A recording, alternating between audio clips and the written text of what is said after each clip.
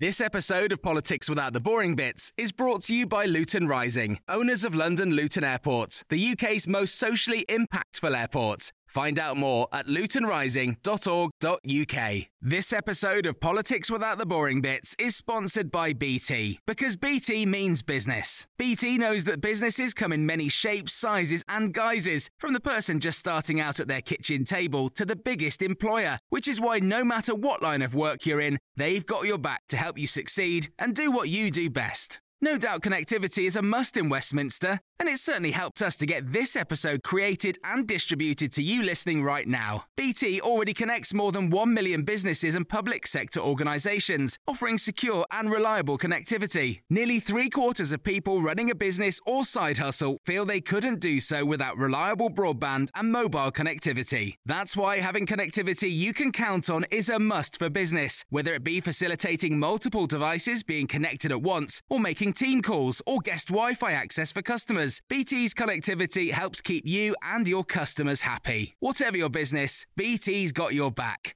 Search BT's got your back. What do you do when you reach the pinnacle of your political career, becoming leader of your party, and nobody cares?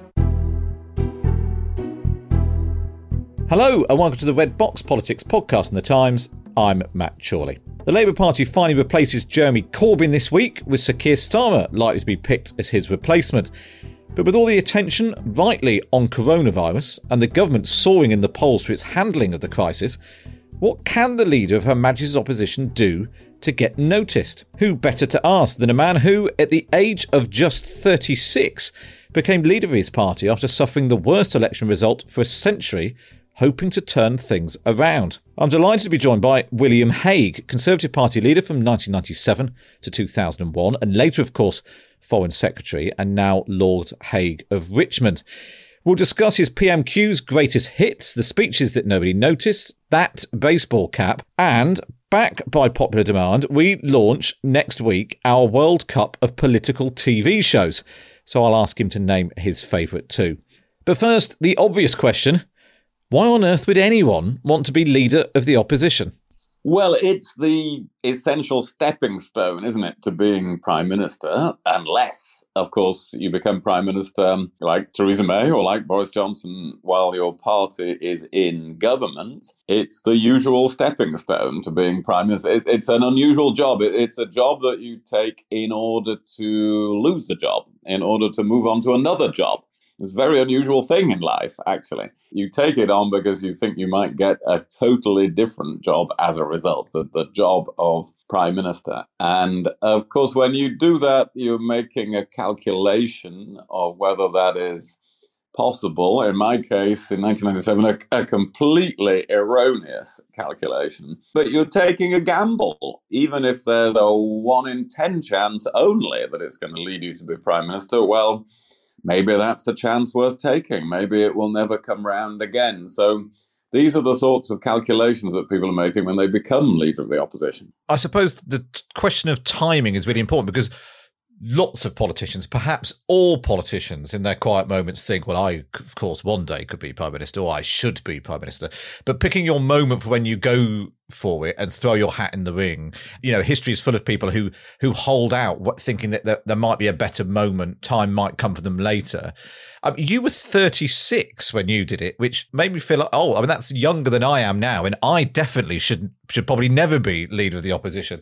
Why did you feel that was the moment to do it? Or did you just think, well, somebody's got to try and pick up the pieces after the result in 1997? Well, it was a mixture of all these things, really. Partly, yes, this feeling that I'd met a lot of people who had waited for their moment to be party leader, and that moment had never come. You know, when I sat in the cabinet, the Conservative cabinet under John Major in the mid-1990s, there were lots of people who thought that they were going to be the leader of the party, or thought they would already have been by that point, and none of them were.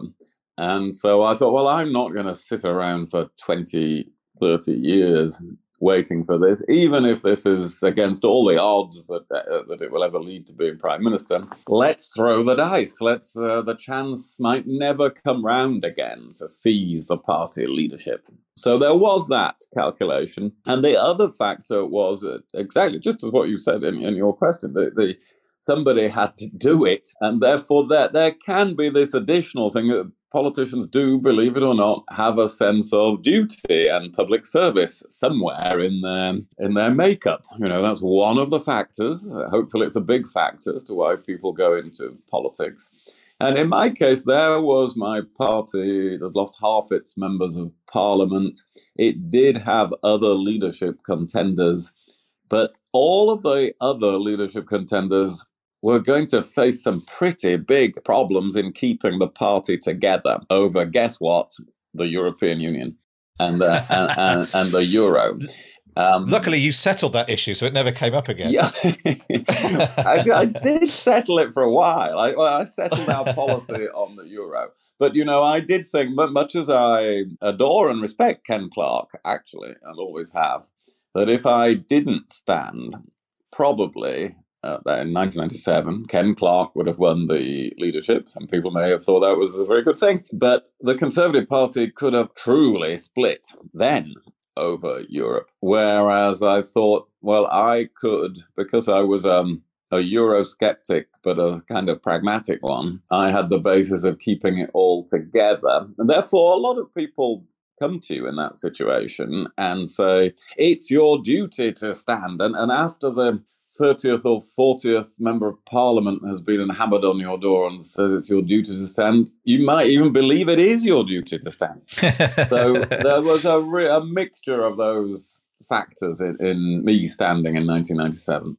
And so you, without reliving the entire campaign and without over-egging the comparisons to what's happening right now, but you become leader up against a prime minister who is soaring in the polls. 72% satisfaction Tony Blair enjoyed. I think, without picking over old wounds, I think you won about 12% at the time. What do you do then in your first, you become leader? It sounds like a very big job, leader of a managed opposition, but you have no team or infrastructure. Mm-hmm. The first thing you have to do, presumably, is pick your shadow cabinet. Well, you do. Well, in fact, there's something even before that, which is you have to have a few staff operating around you, because legally it's very different from government. When you become a Secretary of State, a Prime Minister, whatever, it's like being appointed chief executive of a big corporation. There's an organization humming along. There's an office you walk into. There's lots of staff all there working hard at the moment you arrive. When you become leader of the opposition, there's nothing there. These staff you're going to appoint are your own. It's more like setting up a small business than walking into an executive suite. Now, this might not be as bad for the new leader of the Labour Party this week as it was for me in 1997, because we were coming out of government into opposition after 18 years in government. So we really had no infrastructure of opposition. But even if there is some infrastructure, the leader needs their own staff. And all the old staff will have gone with the previous leader. In fact, I should think the new leader of the Labour Party will be particularly hoping that the staff have all gone with the previous leader. So you have to decide immediately, well, who's my chief of staff? Who's my political secretary? Who's my head of communications? Otherwise, you can try and appoint a shadow cabinet, but there's nobody to set up the phone calls and there's nobody to tell the press that you've done it. So that's the first thing. And then, yes, very quickly, you have to have a shadow cabinet. And this, of course, is where mistakes can easily be made, because then in the space of a few hours, you have to appoint 20, 30 people. And if you get one of those wrong in one of the big positions, well, that's a nightmare for the next few years as to how to remove them or how to work with them. So, of course, you really need to have made a good plan for that before, if you think you're going to win the leadership, well, then in the previous week, in a quiet moment, you need to take some time out of your campaign to think, well, who am I actually going to make the shadow chancellor, the shadow foreign secretary, and so on. Is there, when you're talking about making an appointment, which later turns out to be a nightmare, was anyone in particular that you're thinking of from your early days? Well, no. I was fortunate in the in my initial appointments. It's quite well known, I think, that later on, as Leader of the Opposition, after I brought Michael Portillo back in when he got back into Parliament, then we had some difficulties. And although we get on fine now, but then we had some difficulties. In the initial appointments, I really went for the fairly conventional approach, as it were, of appoint people who were the leadership rivals, who were big figures in the last cabinet, and then change them each year. I would have an annual reshuffle where I would thin them out. And so over the space of 4 years, I changed nearly the entire leadership. So I went about it in that way. Now, this depends on your circumstances as Leader of the Opposition. In the case of the Labour Party now, a large part of the Labour Party will have felt or said that they couldn't serve in a Jeremy Corbyn shadow cabinet. So those people will presumably all become available suddenly. And so you could have a much bigger change. There's no hard and fast rule about this. It depends on the circumstances. To what extent do you think, because there's also there's upsides and downsides too. Well, we'll have a broad church and we'll have someone from every wing of the party representing. And but then obviously the downside to that is they could end up causing trouble and you don't really have any direction. And maybe sometimes having a bit of a clear out sets a tone and a message and sense of direction as well. A leader has to create a broad church in a political party, but not so broad that it stands for everything and nothing. There are churches in the world that have that problem.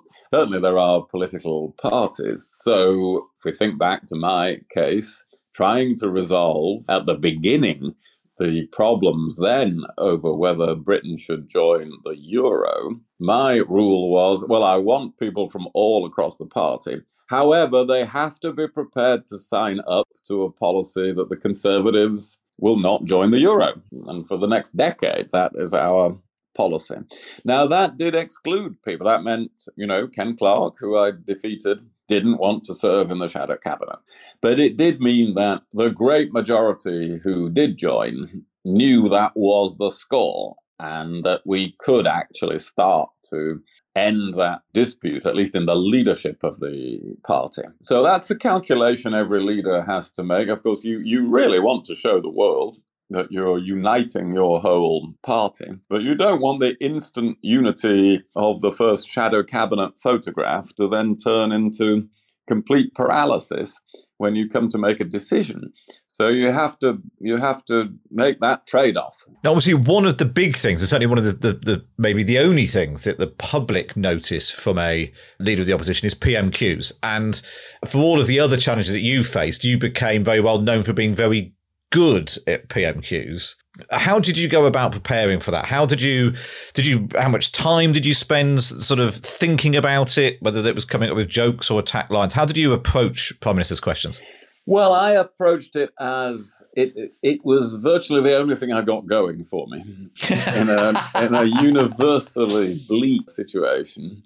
And it catered to my strengths. I had lots of weaknesses, but I've always done well in parliamentary debate. And I treated it as fun, really. It was tying in with those things. So I had a group that was that have turned into very distinguished people. There was George Osborne, and there was Danny Finkelstein, and other people came and went. And they would help me out with it. And in the process of preparing for Prime Minister's questions, we actually decided lots of other things. We came up with ideas for speeches and political initiatives and found things out that were very useful more broadly than Prime Minister's questions when we researched various subjects.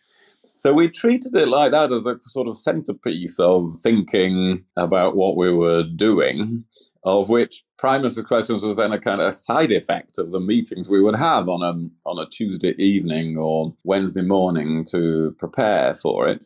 So it was a fun process and an intellectually interesting process, which then probably showed through in the question, that I usually because I didn't always come off best from this, but usually I visibly enjoyed the actual doing the questions, and this would then raise the morale of my party, which would then sink for the next 6 days until we had another. Then it would go up again on Prime Minister's Questions Day. And by the way, this can work for Prime Ministers, particularly someone like Margaret Thatcher. And in her day, there were 2 15-minute sessions, not the 1 30-minute session we've got used to now. So that meant on Tuesdays and Thursdays, she would use the preparation for Prime Minister's Questions as the way of interrogating all the departments about what they were doing so she could answer questions about them. And she used it as an instrument of government and thinking. There's more to it than just narrowly preparing for a single occasion. Looking back, what's your sort of your greatest hits? What's your favourite hit on Tony Blair, or the best joke, or the moment when you thought that this has landed well? I'm glad to say there's a lot to choose from here, but I think when I don't know if you remember, but the new Labour government had this idea it would publish an annual report on its achievements like a company. It was one of these new ideas in politics. And they would have a tick for when they'd accomplished something in their manifesto, or a gap or a cross where they hadn't. Well, of course, you can imagine the difficulties this led them into. And by the 1999 annual report, it was just a risible document. And we had such fun with that. There's so much fun at the Dispatch Box. They never published another one. They had errors. They had claimed the new National Institute for Sport, or whatever it was going to be called, had been created in Sheffield. Well, since Seb Coe was my closest advisor, he was able to tell me no brick had been laid, the thing wasn't happening. And so Tony Blair was utterly destroyed about that. Then we found out that of the 50,000 copies of the previous annual report, 40-something thousand had been bought by the government. So we were able to say, this is not exactly Harry Potter, is it? And Alistair Campbell had his head in his hands in the public gallery, and they never published a report again after that. They just did a written statement. So I don't know how much attention it got at the time, but I really felt I was flying on occasions like that. That is excellent. Now, the other thing, of course, which leaders of the opposition can do is make speeches. But obviously, you can make speeches, but there's no guarantee that anyone is going to pay any attention to them. Well, this is one of the hardest things that you're coming to now about being leader of the opposition, which is you will go through periods as the leader, and maybe most of the time, where people are utterly uninterested in what you think and do. Now, this all depends, of course, on the expected outcome of the next general election, because if you are a leader of the opposition who's 20 or 30 points ahead in the polls and the election is coming up, well, people start to treat you virtually as if you are the Prime Minister with great deference, and they hang on every word that you say. And if your party is riven with splits and there's a big topical crisis going on in your party, they hang on every word you say. But if it's a sort of settled political situation and the government is ahead in the way you described at the beginning, and there isn't a great controversy going on that particular week, you can give speeches as leader of the opposition that nobody ever hears about, however senior you think you are, however many decades or years you struggle to be leader of your great party. And you're really just speaking into a void, and the media ignore you.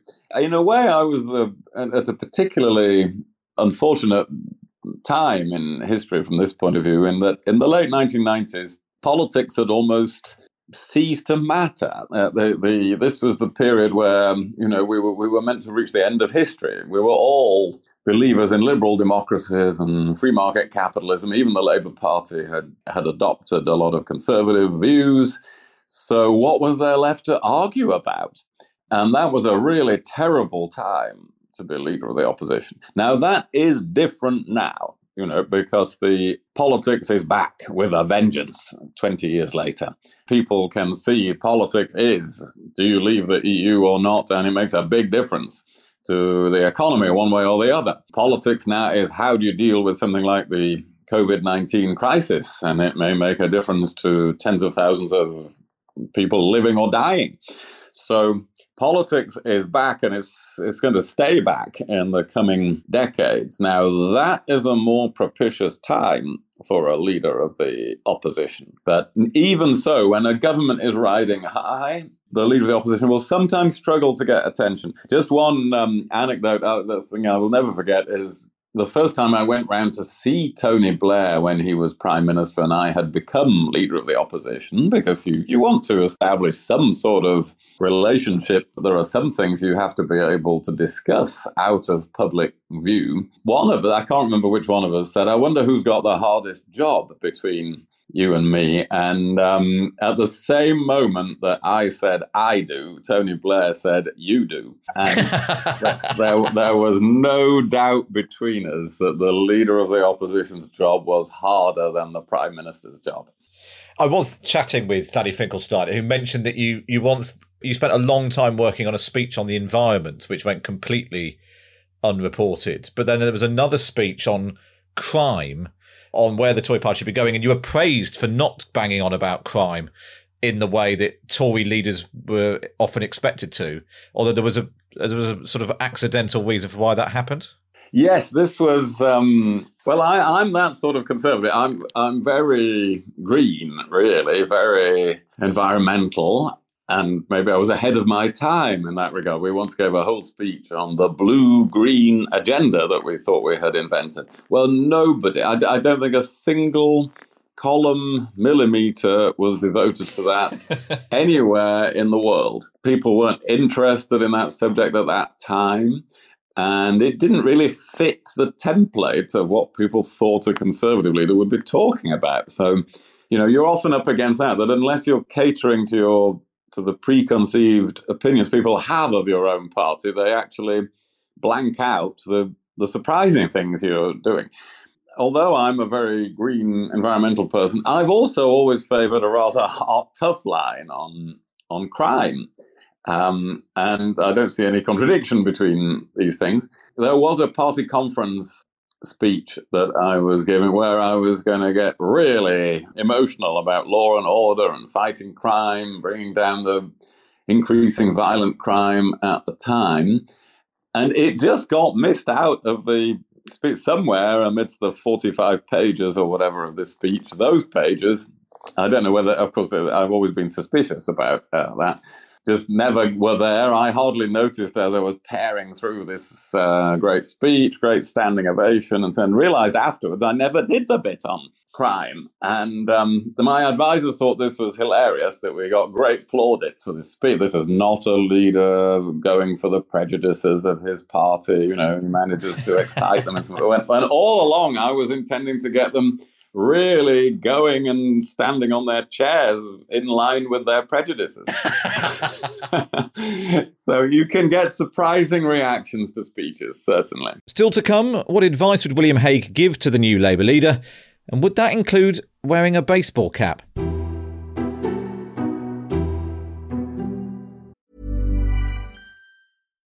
If you're looking for plump lips that last, you need to know about Juvederm lip fillers. With Juvederm Volbella XC and Juvederm Ultra XC, your lip look, whether it's subtle or bold, can last up to 1 full year with optimal treatment and no additional maintenance. Find a licensed specialist and see if it's right for you at Juvederm.com today. That's JUVEDERM.com. Add fullness to lips in adults over 21 with Juvederm Volbella XC or Juvederm Ultra XC. Do not use if you have severe allergies or a history of severe allergic reactions, or if you're allergic to lidocaine or the proteins used in Juvederm. Tell your doctor if you have a history of scarring or taking medicines that decrease the body's immune response or that can prolong bleeding. Common side effects include injection site redness, swelling, pain, tenderness, firmness, lumps, bumps, bruising, discoloration, or itching. As with all fillers, there's a rare risk of unintentional injection into a blood vessel, which can cause vision abnormalities, blindness, stroke, temporary scabs, or scarring. For full, important safety information, visit Juvederm.com. Hey, I'm Ryan Reynolds. Recently, I asked Mint Mobile's legal team if big wireless companies are allowed to raise prices due to inflation. They said yes. And then when I asked if raising prices technically violates those onerous two-year contracts, they said, "What the f*** are you talking about, you insane Hollywood ass?" So to recap, we're cutting the price of Mint Unlimited from $30 a month to just $15 a month. Give it a try at mintmobile.com/switch. $45 up front for 3 months plus taxes and fees. Promo rate for new customers for limited time. Unlimited more than 40 gigabytes per month. Slows full terms at mintmobile.com. This episode of Politics Without the Boring Bits is brought to you by Luton Rising, owners of London Luton Airport, the UK's most socially impactful airport. Find out more at lutonrising.org.uk. You mentioned your relationship with Tony Blair, and one of the things that I think maybe a lot of people don't know is that the sort of the contact that there can be between sort of leader of the opposition and the Prime Minister, whether it's on sort of national security issues or, you know, issues of process or the constitution, and just talk about how often you might speak to Tony Blair in that sort of private way. Well, I think occasionally, I don't want to overstate it, the leader of the opposition is an official position in the British Constitution. Of course, our Constitution isn't written down, but this is, unlike in many countries, you're the leader of Her Majesty's opposition, just like the Prime Minister is at the head of Her Majesty's government. And therefore, you do have a relationship with the official system. You can have briefings, if you desire them, from the intelligence agencies. They wouldn't be the same briefings that the government would get, but you can have those briefings. When it's in the run-up to an election, the civil service are under a duty to plan the next government with you, whatever your probability of being that next government. And then, of course, it can suit the government a lot of the time to brief and inform the leader of the opposition so that it neutralizes lines of attack, because the leader of the opposition is then able to see why the government is doing particular things. Therefore, the contact with the Prime Minister is a part of that. It's one part of that. It's also a sufficiently competitive relationship that you're not going to sit around for hours just having a nice chat, and because you don't want to give away really anything about your thinking that would then give the other side an advantage. I mean, you wouldn't even want to say, for instance, I'm going abroad 3 days next week, because they might then launch an attack on you, on your party, particularly when they know you're off somewhere. You can't have a normal conversation, but you do need to cooperate on some things. And so a lot was going on Northern Ireland, of course, when, in fact, this was, I think, Tony Blair's greatest achievement was what he did in the Belfast Agreement. So there would be conversations about that in particular. There would be conversations about other aspects of national security, conflicts in the Balkans at the time. Now, this can broaden out a lot. I think probably the Prime Minister and leader of the opposition who spent the most time discussing things together in recent decades were almost certainly Theresa May and Jeremy Corbyn, because, of course, they had an attempted negotiation about settling the terms of Brexit.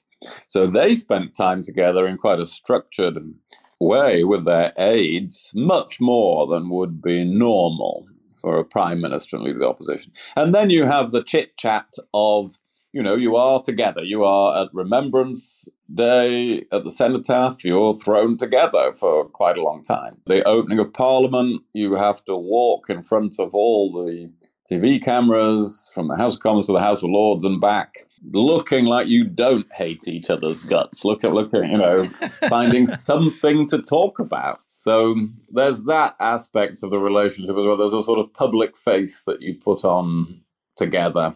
It's not intimate. Tony Blair and I have had much better conversations and better relations after that than we ever did during that time. If you were in Boris Johnson's shoes now, would you be looking to call, assuming it's Keir Starmer, but whoever the new Labour leader is, in to try and have a more of a sort of consensual cross-party basis of the response to coronavirus? Well, I would certainly want to call him in to, assume it's Keir Starmer, to explain what the government is doing, and particularly this would be the constitutionally correct thing to do at a time when Parliament isn't sitting, and not sitting for a few weeks at least. So really, the leader of the opposition is owed explanations from the government about what they're doing. But also, I think, just in line with what I was saying before about the various motivations of the government to brief the leader of the opposition, that you do want the leader of the opposition to be aware of things you're trying to do, that there's a good reason why they can't happen. You know, if in this case, obviously, there are many reasons why the government is finding it difficult to ramp up testing as quickly as they would like to. Well, you probably want the leader of the opposition to have a good understanding of what the bottlenecks are, what the difficulties are. Otherwise, he's going to be putting you under pressure to do things that you can't do. So it's in the government's interest as well as in democracy's interest for that sort of meeting and discussion to take place, yes. And when you become leader of the opposition, how much do you sit and read the papers and worry about what people are saying about you? Or do you just have to sort of decide what it is you want to do and just plough on regardless? This is a good question, and inevitably, it's partly a matter of personal temperament as to how sensitive political leaders are. There are many people who've been prime minister who become over-obsessed with that day's headlines. So, of course, that can easily happen to a leader of the opposition whose entire existence is about winning the next election. So, yes, that is a problem. I would really counsel against it from my own experience. I think that it is so difficult for a leader of the opposition to command attention all of the time that it's better to just consistently stick over time, over several years between when you're elected and the next election, to trying to get your basic values across to people, because they're not that interested in your policies until just before the election. And to do that consistently, rather than thinking, well, we're not getting enough publicity at the moment, or the approach we've taken the last few weeks doesn't seem to work. Let's try a different approach. I did too much of that. I got too worried that we were getting nowhere. So let's launch another different initiative. And of course, by the time it came to the election, people were able to say, well, what are you? You launched all these different, you've been right wing, you've been left wing, you've been centrist, what on earth are you? So if I ever had that to do again, which thankfully I never will have that to do again, the consistent conveying of what your values and your purpose is, and not being put off by daily headlines, that's the way to go about it, I think. And if Keir Starmer were to pick up the phone to you over the weekend and say, William, I was thinking of going on a log flume wearing a baseball cap, what would you advise? Well, obviously you'd advise him to stay indoors and not to go to a theme park, but a lot of time has passed since then. What are your reflections now on the baseball cap? I'd say don't do it. Absolutely, I'd say don't do it. Although I would say that I would say these things, they become part of the narrative later, after the event. And again, this can happen in any public job, that if it starts not to go well, whatever photo call you did in the past suddenly starts to look very embarrassing, or many of them can do. You have to try and anticipate that and avoid those situations. Don't worry about grabbing publicity or the photo each day. You just have to live with the frustration that you're not always in the media, that you can't always command attention. Don't do anything unwise to try and grab that attention, I think is the moral of that particular episode. Just finally, on the podcast next week, we're talking about great political TV shows. We did political films last week. What is your favourite political TV show of all time? Oh, my favourite political... You mean a fictional show? You mean it? Fictional, yeah. You can't say the Andrew Marr Show or something like that. I mean, sort of, whether it's Yes Minister or House of Cards or The Thick of It or whatever it might be. Yeah, actually, it was House of Cards. And House of Cards came to a tragic end for unavoidable reasons. But until that point, or particularly in its early series, to me, it conveyed much more than most accounts of televisual accounts of politics, what the real atmosphere of politics at the top is like. Now, that is not to say that senior politicians actually do push people under tube trains, but the sorts of pressures that are on people and how much political leaders are preoccupied with something else while being in the focus of one particular crisis. There's something else going on behind the scenes which partly explains why they're doing what they're doing, or they make a mistake on one issue because they're really, not because they're stupid, but because their attention is really on something else. I found that aspect of politics came out more strongly from the earlier series of House of Cards. So that was the best one for me. And it's the American one, not the UK version. Well, the UK, for those who can think back all the way to the UK, but that was very good as well. But really, yes, I was talking about the American version because that was a much longer series. It got more really into the nitty-gritty of some of the issues that a political leader might be dealing with. So, but the biggest problem of conveying politics on television is this point of how do you convey the complexity of it, that a political leader during the course of one day may be weighing up 20 or 30 different issues and personnel problems and controversies and so on. And that's actually too much to convey in a visual format that people are going to watch for an hour. Nothing really lives up to the true complexity of political leadership, I'm sad to say, in the way it's presented in the popular media. Fantastic. Just finally, one sentence. If the new leader of the Labour Party calls you up, what's the one piece of advice that you'd give them? Get your values across over time and don't worry so much about the day-to-day controversies. William Hague, I think that is excellent advice, regardless of the extraordinary times we live in. Thank you so much. Thank you. William Hague there. Now, I know there is so much going on in the world right now with coronavirus, and there's some brilliant coverage of that on the New Times Daily podcast, Story of Our Times. But I also know how much you enjoy it when we go behind the scenes in politics and get to hear from people you know, but on topics you rarely hear them discuss. And I hope that interview with William Hague did that.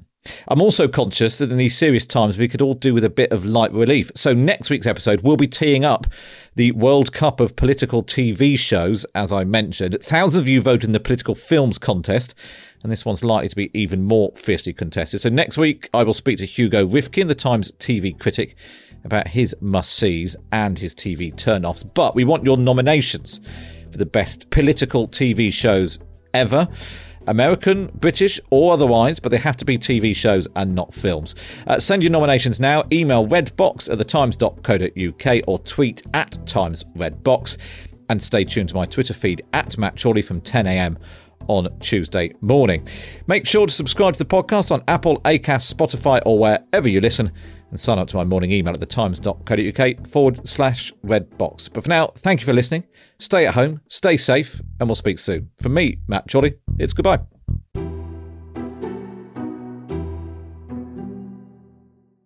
This episode of Politics Without the Boring Bits is brought to you by Luton Rising, owners of London Luton Airport, the UK's most socially impactful airport. Find out more at lutonrising.org.uk.